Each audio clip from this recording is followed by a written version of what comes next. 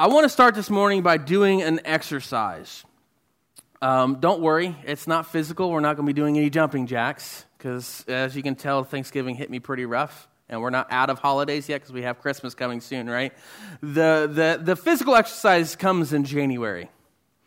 But this morning I want us to do this mental exercise. I want you to try, as hard as it might be, to remember what it was like being 15 years old. I remember when I was 15, I was so excited. I actually bought my first car when I was 15 because I wanted it the day I could drive. Then I found out I couldn't get my license until I was 17 because there was some weird stuff because I wasn't actually officially adopted by my 16th birthday, or it was a couple days before my 16th birthday, but there's paperwork that I had to do. And if you aren't, as a foster kid in the state of Ohio, you can't have your license until you're 18 unless you're adopted out of the system. It's weird. And I didn't know any of that had happened until I was an adult, and I was like, why was I in trouble and couldn't get my license until I was 17? So I had a car, and I loved it. It was a 1985 Ford Mustang. It was cool. Fox bodies rock. They're awesome. I love them. But it's an awkward age, right? When you're 15, it is an awkward age. You're no longer a child, but you're not an adult. It's this weird in-between. Hormones are doing all sorts of weird things. Peer pressure is extremely important. And you're testing the waters of life. You're doing so much exploration and experimentation. You're doing all this stuff. You're trying to be independent. It's a weird time. Do we remember 15 yet? We got there? Have I placed you in that mindset yet? So while we are there, scholars tell us that this was around about the age that Mary was when she found out that she was to be with child, not just any child, the Messiah. When that angel came, visits her, and told her that she was to be overcome by the Spirit and become pregnant.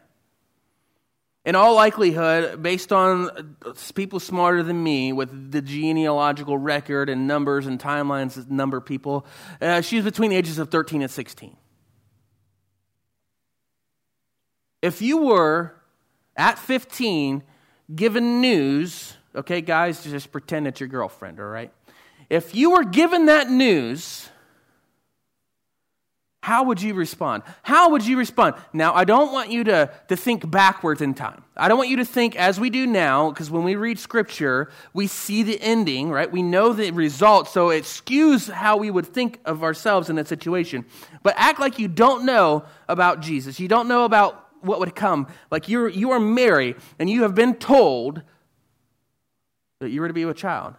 That the promise that God had placed upon all the way back from Eve to Abraham through David is to come to fruition by you. How would you respond? I'm sure most of you would probably have a pretty intense conversation with your parents, right? Oh, yeah, crazy conversation. Some people might even get upset and they would withdraw from those closest to them. I mean, if your daughter came to you and told you, guess what, I'm pregnant, and guess who the dad is? Well, how would you respond? And no, I didn't. I'm still a virgin. I didn't do that, right? This is the Messiah. Most of us would totally write this off. You want to know how I know? Because there's a lot of claims that even the Bible makes about miracles that happen that we don't fully rationalize within our minds. We try to explain it away. And heaven forbid that somebody gets miraculously healed in this modern age, because then it gets instantly thrown away as explained as natural. But we don't need to go through a history of the mid-1800s and rationalism has invaded theology, right? That's not what this is for. But what I want us to understand is that what was taking place right now in this story is taking place in the heart and in the mind and in the body of a teenage girl. A young teenage girl. How would we deal with this sort of news? Thankfully, praise God that He already delivered on His promise and we have a Messiah and we won't have to worry about experiencing this. We live post-Jesus, not that Jesus is gone, but you get what I'm saying, right? We live post-crucifixion. We live in victory. We live in a spirit of an understanding that, Christ has already done this thing. Therefore, we don't have to bring an animal sacrifice and do all this crazy ritualistic stuff that they had to do. We have that debt paid for us. This morning, I want us to look at how Mary responded in this situation. There was a famous TikTok, and if you guys don't know about TikTok, I highly advise you, do not get on TikTok. It's a cesspool. But there was this viral TikTok going around, and it was everything in history has to be brought into accordance with our understanding current, right? So heaven forbid bad things happened 2 million years ago, 2,000 years ago, because why would they do that? Don't they know that that's bad? Well, they had a completely different rationale for life back then, right?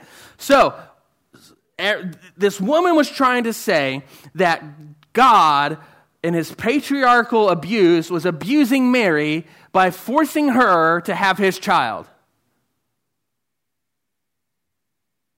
It sounds like some complaint from the left these days, doesn't it? Sounds like something that would come out of the wickedness, the wicked hearts of the world right now, right? It doesn't sound like something that would come from the reality of somebody who was to read the Scripture. Because I want to introduce you to a section of Scripture in Luke 1 where we see how Mary responded.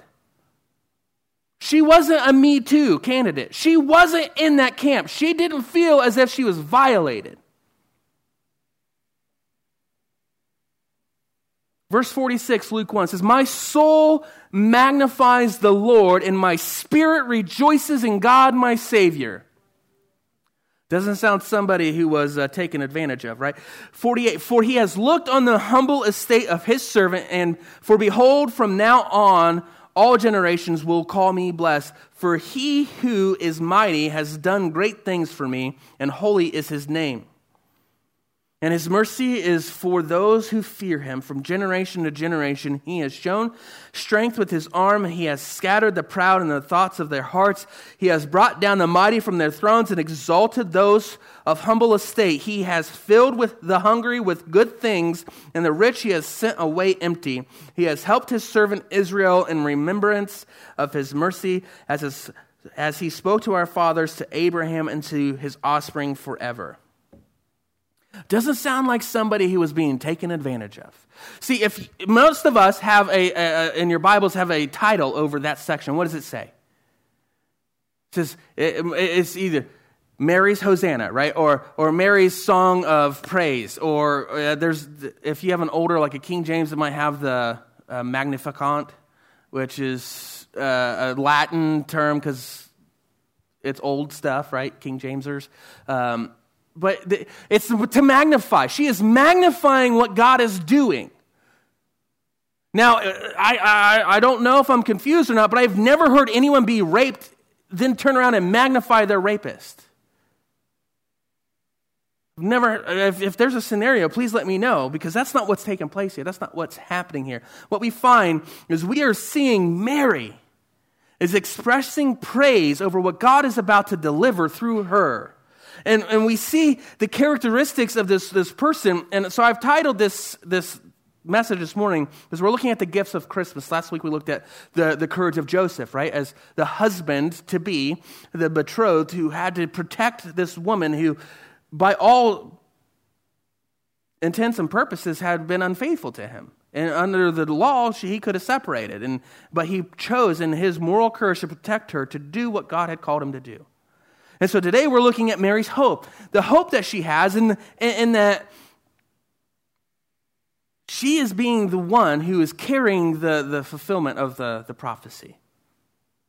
And we see this humble spirit, this praise spirit, this mindset that's so beautiful. And I don't want us to miss that. I don't want us to just see Mary as this teenage girl. I want us to see Mary as this woman of praise, from humble origin and of a humble spirit, coming before a holy, righteous God and pouring herself out in thanksgiving. The Magnificat. It's beautiful. It's a beautiful section of Scripture. And so I'm going to highlight three characteristics. The first one is her Hosanna. Mary's response is a song of praise to God. It's a verbal offering from her heart, though through her words to a holy God. Her heart wells up, her words come out, and it is a praise to God, a holy God. And look at those scripture, that verses again. Notice where the focus lies. The focus isn't on Mary. We have a problem with modern worship music, is that it is self-focused. It's all about what God has done for me. It's all about what I can do for him. It's self-focused. But what we see here is Mary is not focusing on her. Everything she's singing, that she's praising, is about God. It's about God and his mercy and his justice and his righteousness and his promises. It's all about him. The focus of the virgin birth is not on Mary, but on the power of God to deliver on his promises. See, this woman with this viral TikTok, if she were to only crack open a Bible, there's no excuse. The Bible says in Romans that the law has been written on our hearts, therefore we are without excuse, okay? But beyond that, there is a Bible in every single Walmart. There is a Bible in every single hotel room, thanks to the Gideons. There is a Bible in every grandmother's dusty old shelf in their home, right? We have Bibles coming out of our ears in America, so she is without excuse. All she has to do is crack that dust open, crack that spine, and read in Luke 1, and we see exactly what has taken place. Nothing against anybody's will, but because of a perfect, humble heart, we find Mary.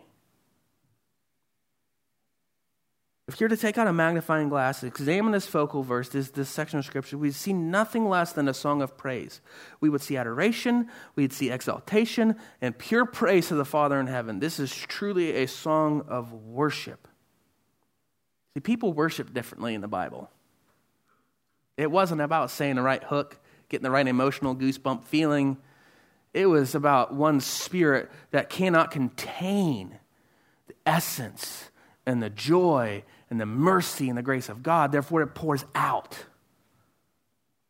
Praise is a verbal offering to God from your heart. When we offer a portion, when we give an offering, we give an offering out of what God has given us, right? Praise is God has given us that thing in our heart, that spirit, that worship, and it comes out. I had a conversation about a month or so ago, and I've talked about this several times since then because it's just like my mind has shifted with worship music. Too often, so I was perusing YouTube, and now YouTube has become like Facebook and Instagram where people can post things, and it's not necessarily videos. And I saw someone post something about a Hillsong song, and it was like, I hope that this is your weapon. And I'm like, listen here, worship music is not your weapon. And I went round and round and round and round. I said, the word of God is your weapon. When you are taking a sword, I'm a medieval guy. I love the history. I love swords. I love all that, right? What happens if you take two swords and you take a sword and you clang it against a metal armor or you hit it? What's it do? It rings so loud, right? It is obnoxiously loud. I love it. It's a beautiful sound. Not that they're fighting, but I'm a dude, right? If you were to take a gun, right, and you load it up, you sight it in, you pull that trigger, what happens?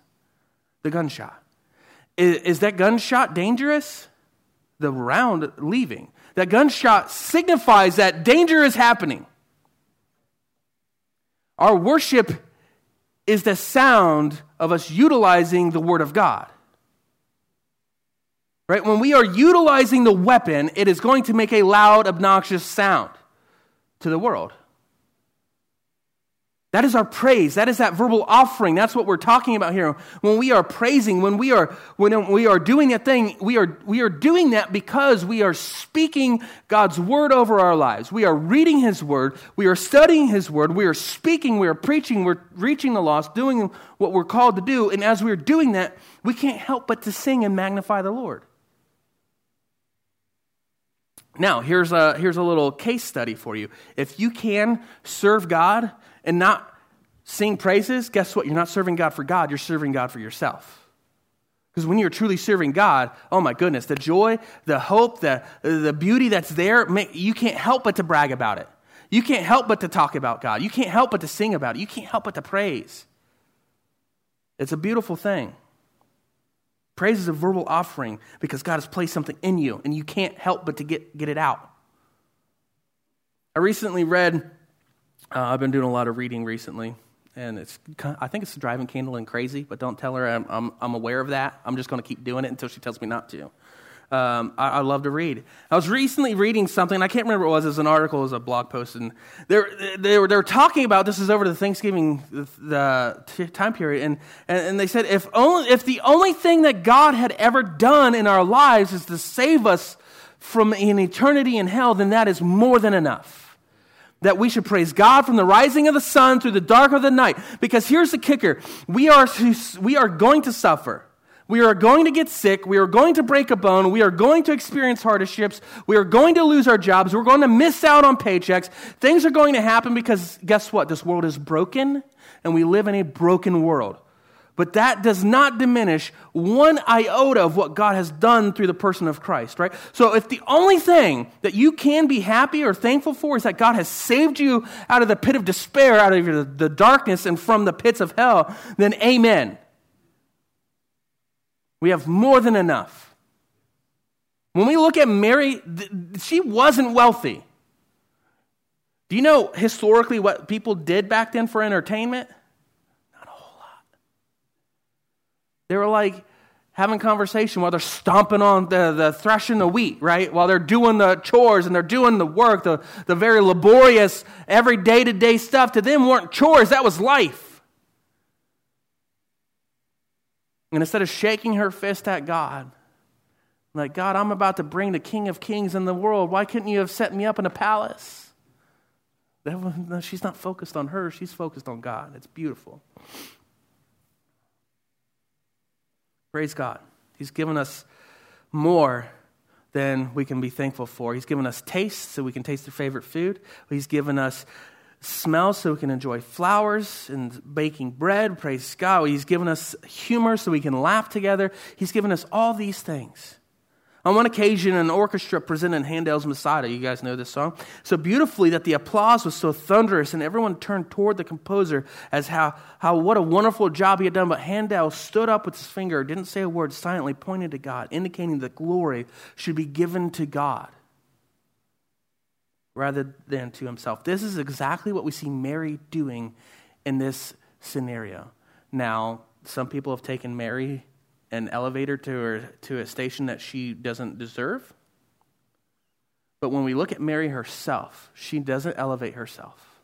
She elevates the name of God. She elevates the person of God, her salvation. She elevates her Lord. She's saying, don't praise me, but magnify the Lord who is my Savior. I love this story. And then we see three key elements of her humility as we come in here, right? We see when we're reading this, she realizes these three big things, right? She's not in charge.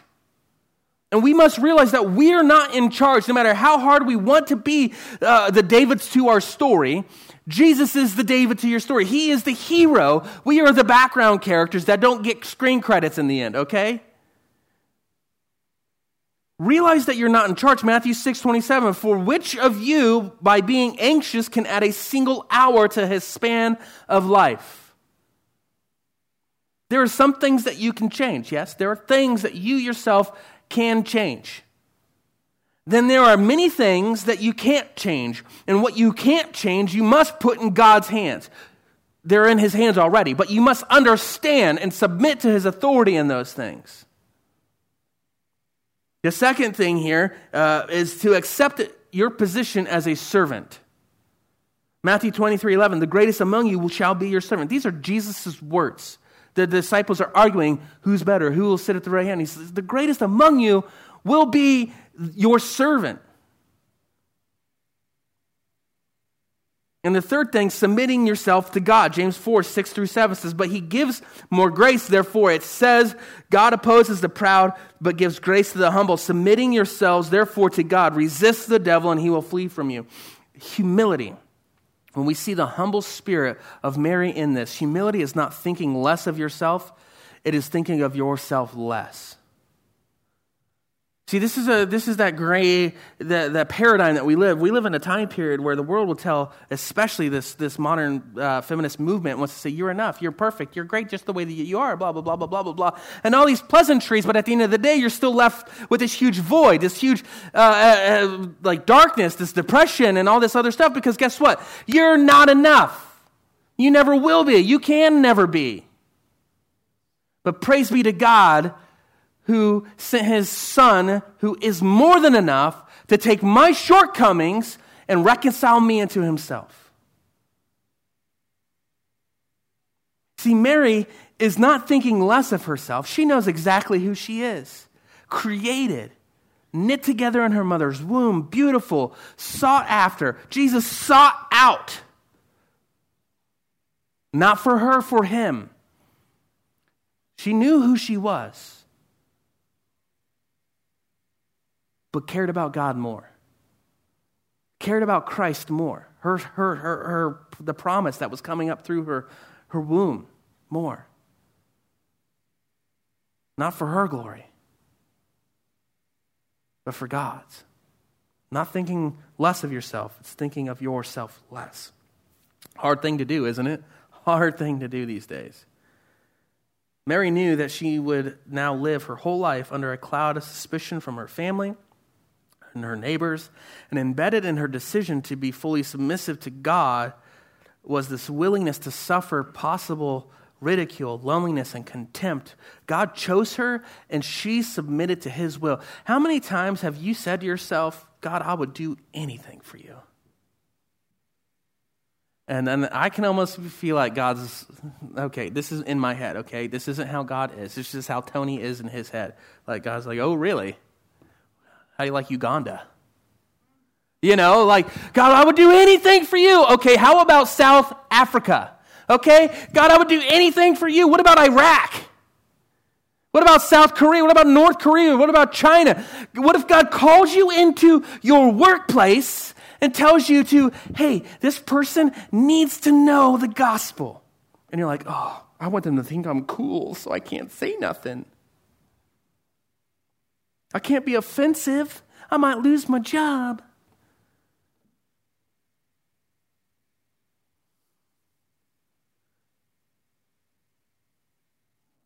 Mary knows full well that people are going to look at her and question her motives and her intentions and what in the world is going on. And that is the furthest thing from her mind. Want to know how I know? Like, that's not explicitly written in the Word of God, but you want to know how I know? Because she was a human being. Fears, sorrow, joy, happiness, all those emotions, we're not unique to those.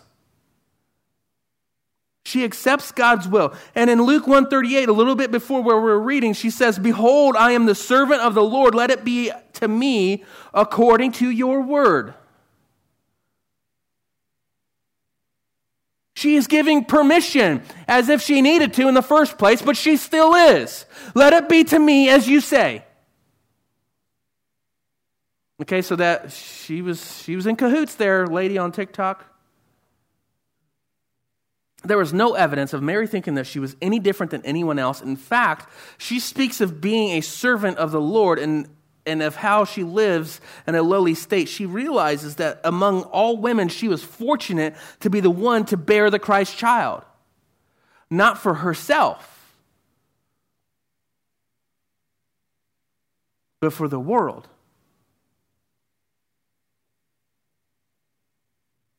We live in a jealous state of mind. We want to be the elevated one. We want to be the one that gets the praise and the glory. We are the saviors in our stories, right? I played video games for many, many years, and if I had time and not 5 children, I probably still would now. But one of the aspects that was alluring to me of these role-playing games was that I was the hero of the story. I would brandish my sword and my shield. I would get armor, and I would take out the enemy. I would do the bad guy stuff, and I would come back to the village, and they would award me with gold and cakes and all these other things, right? That is deeply embedded in our spirit, right? We want to be the hero. We want that. But what we see here is that God actually wants the opposite from us. He wants us to humble ourselves to be the servant, serving the hero, serving the one who is to do the thing that we can't do to begin with.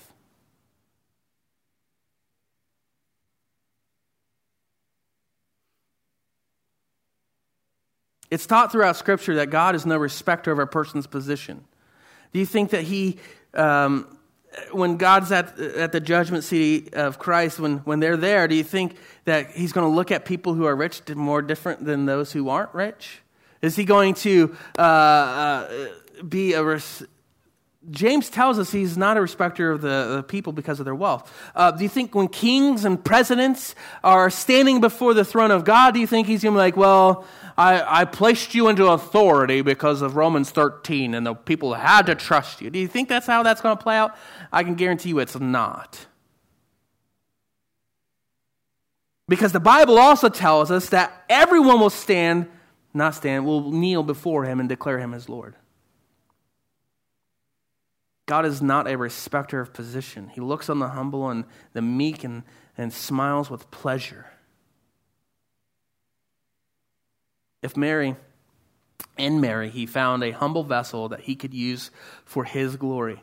It is so wonderful that God can take nobody and can make somebody out of them. I love the Old Testament. I'm a history guy, but I do not think we can fully appreciate the beauty that is the New Testament without understanding the character of God through the Old Testament. It's not that I don't think. I know that you can't. Okay, you can't. It doesn't make sense. But when we see God moving throughout the Old Testament, he is every single time that the nation of Israel rears its ugly, sinful head and defies God, what happens? God raises up somebody who is a nobody and uses them to beat the nation of Israel back into submission. I love it. It's a beautiful thing. God uses the what we would assume to be the least likely candidate, so that at the end of the day, he gets the glory. King David, before he was the lion killer, before he was the bear killer, before he was the Goliath killer, he was the runt of the family. And it was while he was the runt of the family, God called him. I almost wonder if in that, because we see David throughout Scripture being that person who just loves God and he seeks after God. He is human, so he does fail, right? He kills people and he commits adultery. So he is not without faults. But when we see him, I almost wonder if he could go about his life with a new courage and a renewed strength, knowing that God had chose him. So to him, everyone saw this little runt. But David sees chosen. So he's not cowering in fear.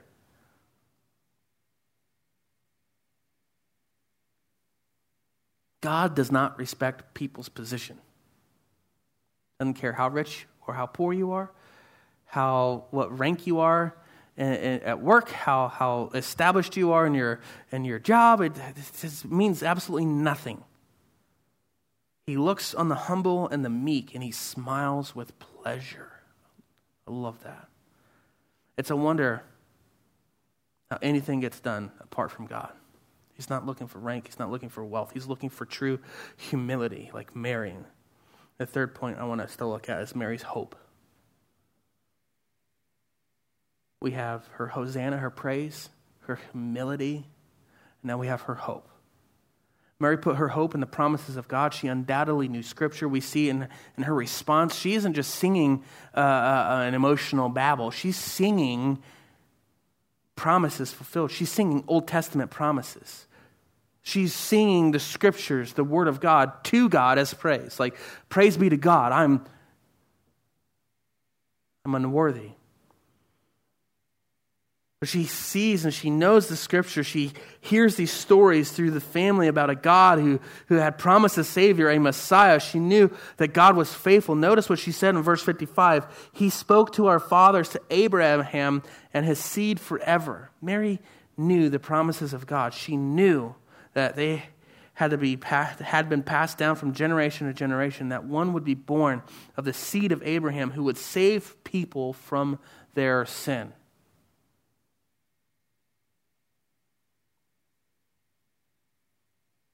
See, we have this weird relationship with sin as Gentiles, as Americans. Most of us don't believe our sins are that bad. Bad enough to require a saving. Because if we truly believed that our sins were that bad, we'd be confessing them nonstop. But for these people, they know the effects of sin. They have watched people be defiant to God, and God just strike them with lightning. Like, these people know. But praise God, we have that propitiation, that mediator, that Jesus Christ, that he no longer strikes us with lightning when we do stuff, right? That he gives us grace and mercy to come to our senses. She knows that one would be born of the seed of Abraham who would save people from their condemnation, from their death sentence. She realized that she had been chosen of all the women who had ever lived to be the mother of that child. Can you imagine the weight? C.S. Lewis has a book I highly encourage you. It's called The Weight of Glory. And it speaks to this idea of we don't understand the weight that is on our shoulders. Like as Christ's people, as Colossians speaks to it as the second humanity in Christ. Christ is the firstborn of all creation. That's why he had to die, so that he could bring about a new humanity through him. That reborn, that reconciled creation. I encourage you to read that book. It's very, very encouraging. That's what it means to be separate. To be separated, that new creature. We are now new, a new thing under Christ. When we see this,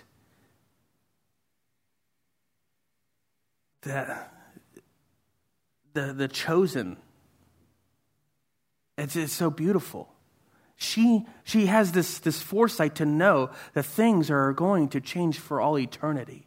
Things are going to be different. The Messiah, first coming of Christ, brought the hope to the world. Guess what? He's coming again. This is the kind of stuff that gets me excited. I'm like, I can't even keep my words together. I'm super excited because life is horrible. Right? The world around us seems like it is so on fire. I want you to know this. Since, I can't remember the full stat, but it's like mid-90s. From the mid-90s, violent crimes are down some 25%. You wouldn't know it by looking at the news. You wouldn't know it by looking at the world around you. But the numbers don't lie. Violent crime has been on the downward trend for the past 20 years plus. But that doesn't sell tickets. That doesn't sell ratings. That doesn't sell. So the world is sitting there pumping you full of all this darkness and the brokenness. There's so much hopelessness in the world. But I want you to know God is supreme. He is sovereign. He holds everything in his hand. He's in control completely. And we have a hope. He brought Christ to redeem us, to take our condemnation and bear it on the cross for our sake, for his glory. Therefore, anything the world throws at us, what does it say? That the gates of hell will not prevail against it. Death itself will not prevail against the work of Christ. You want to talk about the effectiveness of salvation? Oh my goodness, I could speak hours just on that alone. And he didn't leave it there because guess what? He went to prepare that place for us, that perfection, that renewed shalom, that second earth, that second Jerusalem, the new heaven and the new earth, that restoration, that full reconciliation of creation. Guess what? Garden of Eden 2.0. It's going to be even more perfect. Because we're going to know. We're going to know the depths of God's love for us. Because of what he did for us. It's going to be beautiful. That hope. We want to talk about hope. I want to give you a little bit of hope this morning. His name is Jesus Christ. He's coming. He promised that one day he's going to return. One day he will come back and he will take his bride. He will take his church home to be his wife. He's going to grab her, hold her up, walk her through that door and like, honey, look what I built for you. It's not going to be that personal, but I like to play that in my mind. I love getting to dote on my wife. I love buying her things. I love building her things.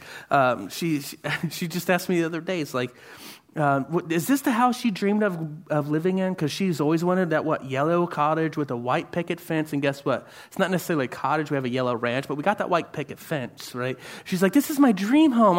I'm just so afraid that you don't get your dream. I'm like, Candlin, you are my dream. I want to build. I will continue building this for you. And even more so in the nth degree is Christ building that for his bride. Because as much as I love my wife, Christ loves his church so much more. You want to talk about hope in a time where there is no hope. Jesus Christ. It's not just a bad word to say when you're not feeling okay, right? It is a beautiful thing. It is a person, Christ the Messiah, Yeshua Messiah. Jesus Christ, Jesus Messiah. There is so much hope there. There's so much peace. There's so much beauty. There is so much to live for. There is so much to praise for. Mary knew it. She had that hope. That hope was being fulfilled, and she couldn't not talk about it. One day Jesus will come, take his bride to live with him forever and ever. It's almost like that fairy tale. The Prince of Peace come riding on a white horse, rescued his beloved. You guys ever see those old movies or those old things where you got the prince is coming in, and he's won the battle, he's won the victory, and he comes riding in, and the bride thinks that he's dead and that he was defeated in a battle, and he comes bursting in through the door. It's just like this huge romantic scene happens. You guys know what I'm talking about, right? It's hilarious, and it's like that trope is always played out in those older movies. But I'm in anticipation of that.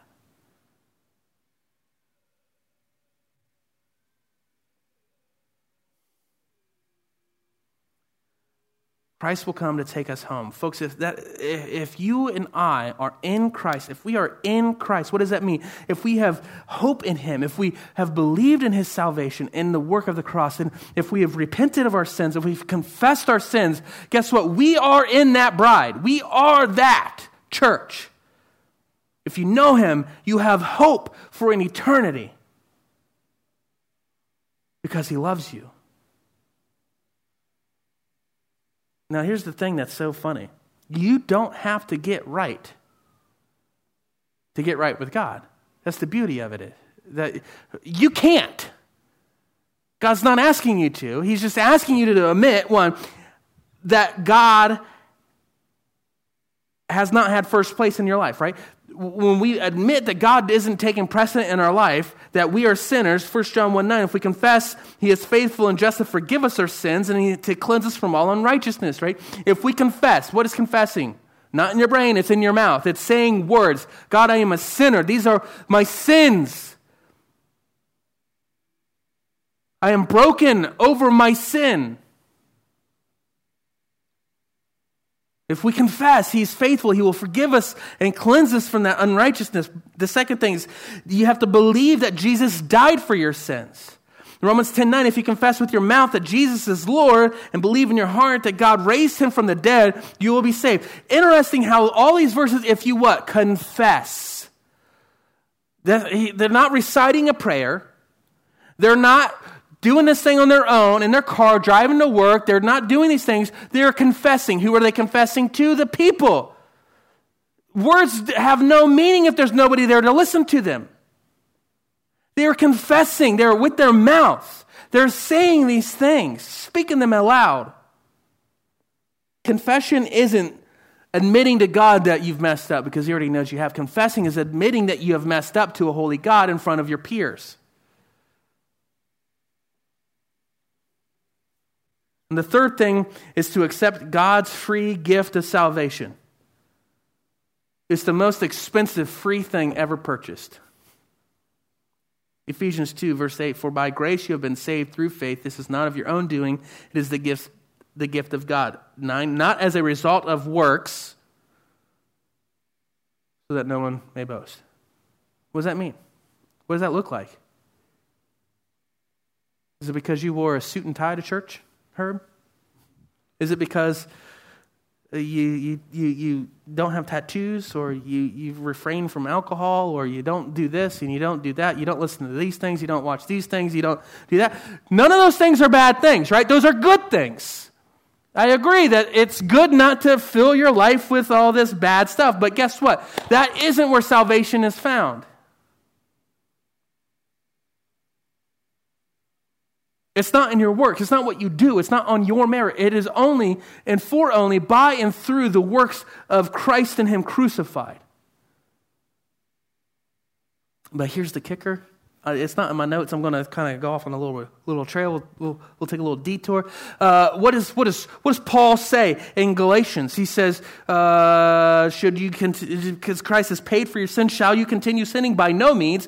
Live in the Spirit, because the fruit of the Spirit, love, joy, peace, patience." We know this, right? Against such things there are no law. So a life that is convicted and fully repentant to the person of Christ, living in Christ's righteousness, is not going to be doing all the bad stuff. It's catch-22. Not because of works, but your works are a result of.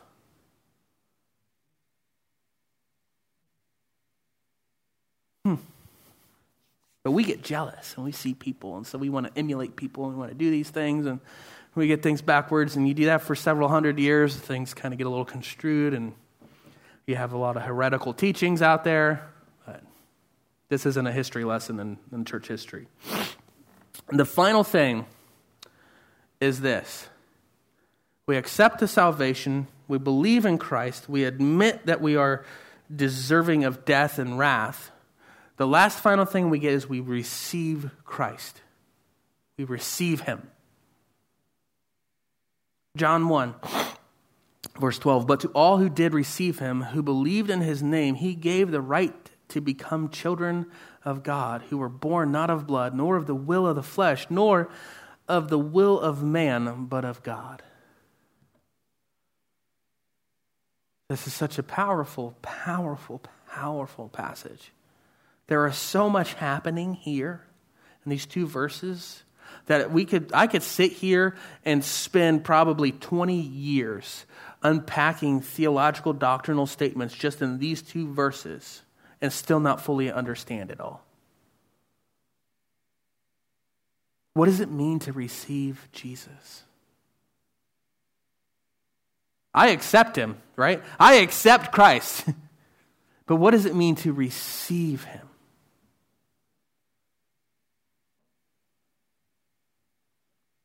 Believe in His name, accept Him for what He did, and the gift that comes from it. Receiving Christ isn't because you know you need Him. Receiving Christ is because you know you can't live without Him. That is the separation. I know that I shouldn't eat as poorly as I do. But I'm not dying right now because I eat bad. Right? The person who is currently dying because they eat poorly, they know they need to change their habits. Guess what? That's the same thing. They received food differently. We are dying without Christ. We need to know that. For me to live is Christ. That is what it means to receive Jesus. You cannot draw another breath without Him. I can accept Him all I want, but I must receive Him. Christ has come to give us hope and give you hope this morning. I want you to be so just live in that hope. Hope is infectious. Excitement breeds excitement. Have you ever been around excited people? I mean, don't go to Ann Arbor right now. They've had the two best weeks that they've had in the last 20 years, okay? Excitement breeds excitement. Hope breeds hope. Negative thoughts breed negative thoughts. Positive thoughts breed positive thoughts, right? Happiness breeds happiness. Who do you like to hang out with? Do you like to hang out with mopey, depressed Eeyores all day? No, thank you. I want to be around the Tiggers. They're fun. Christ has come to give you hope. Be hope. Live in that hope. It's a beautiful thing.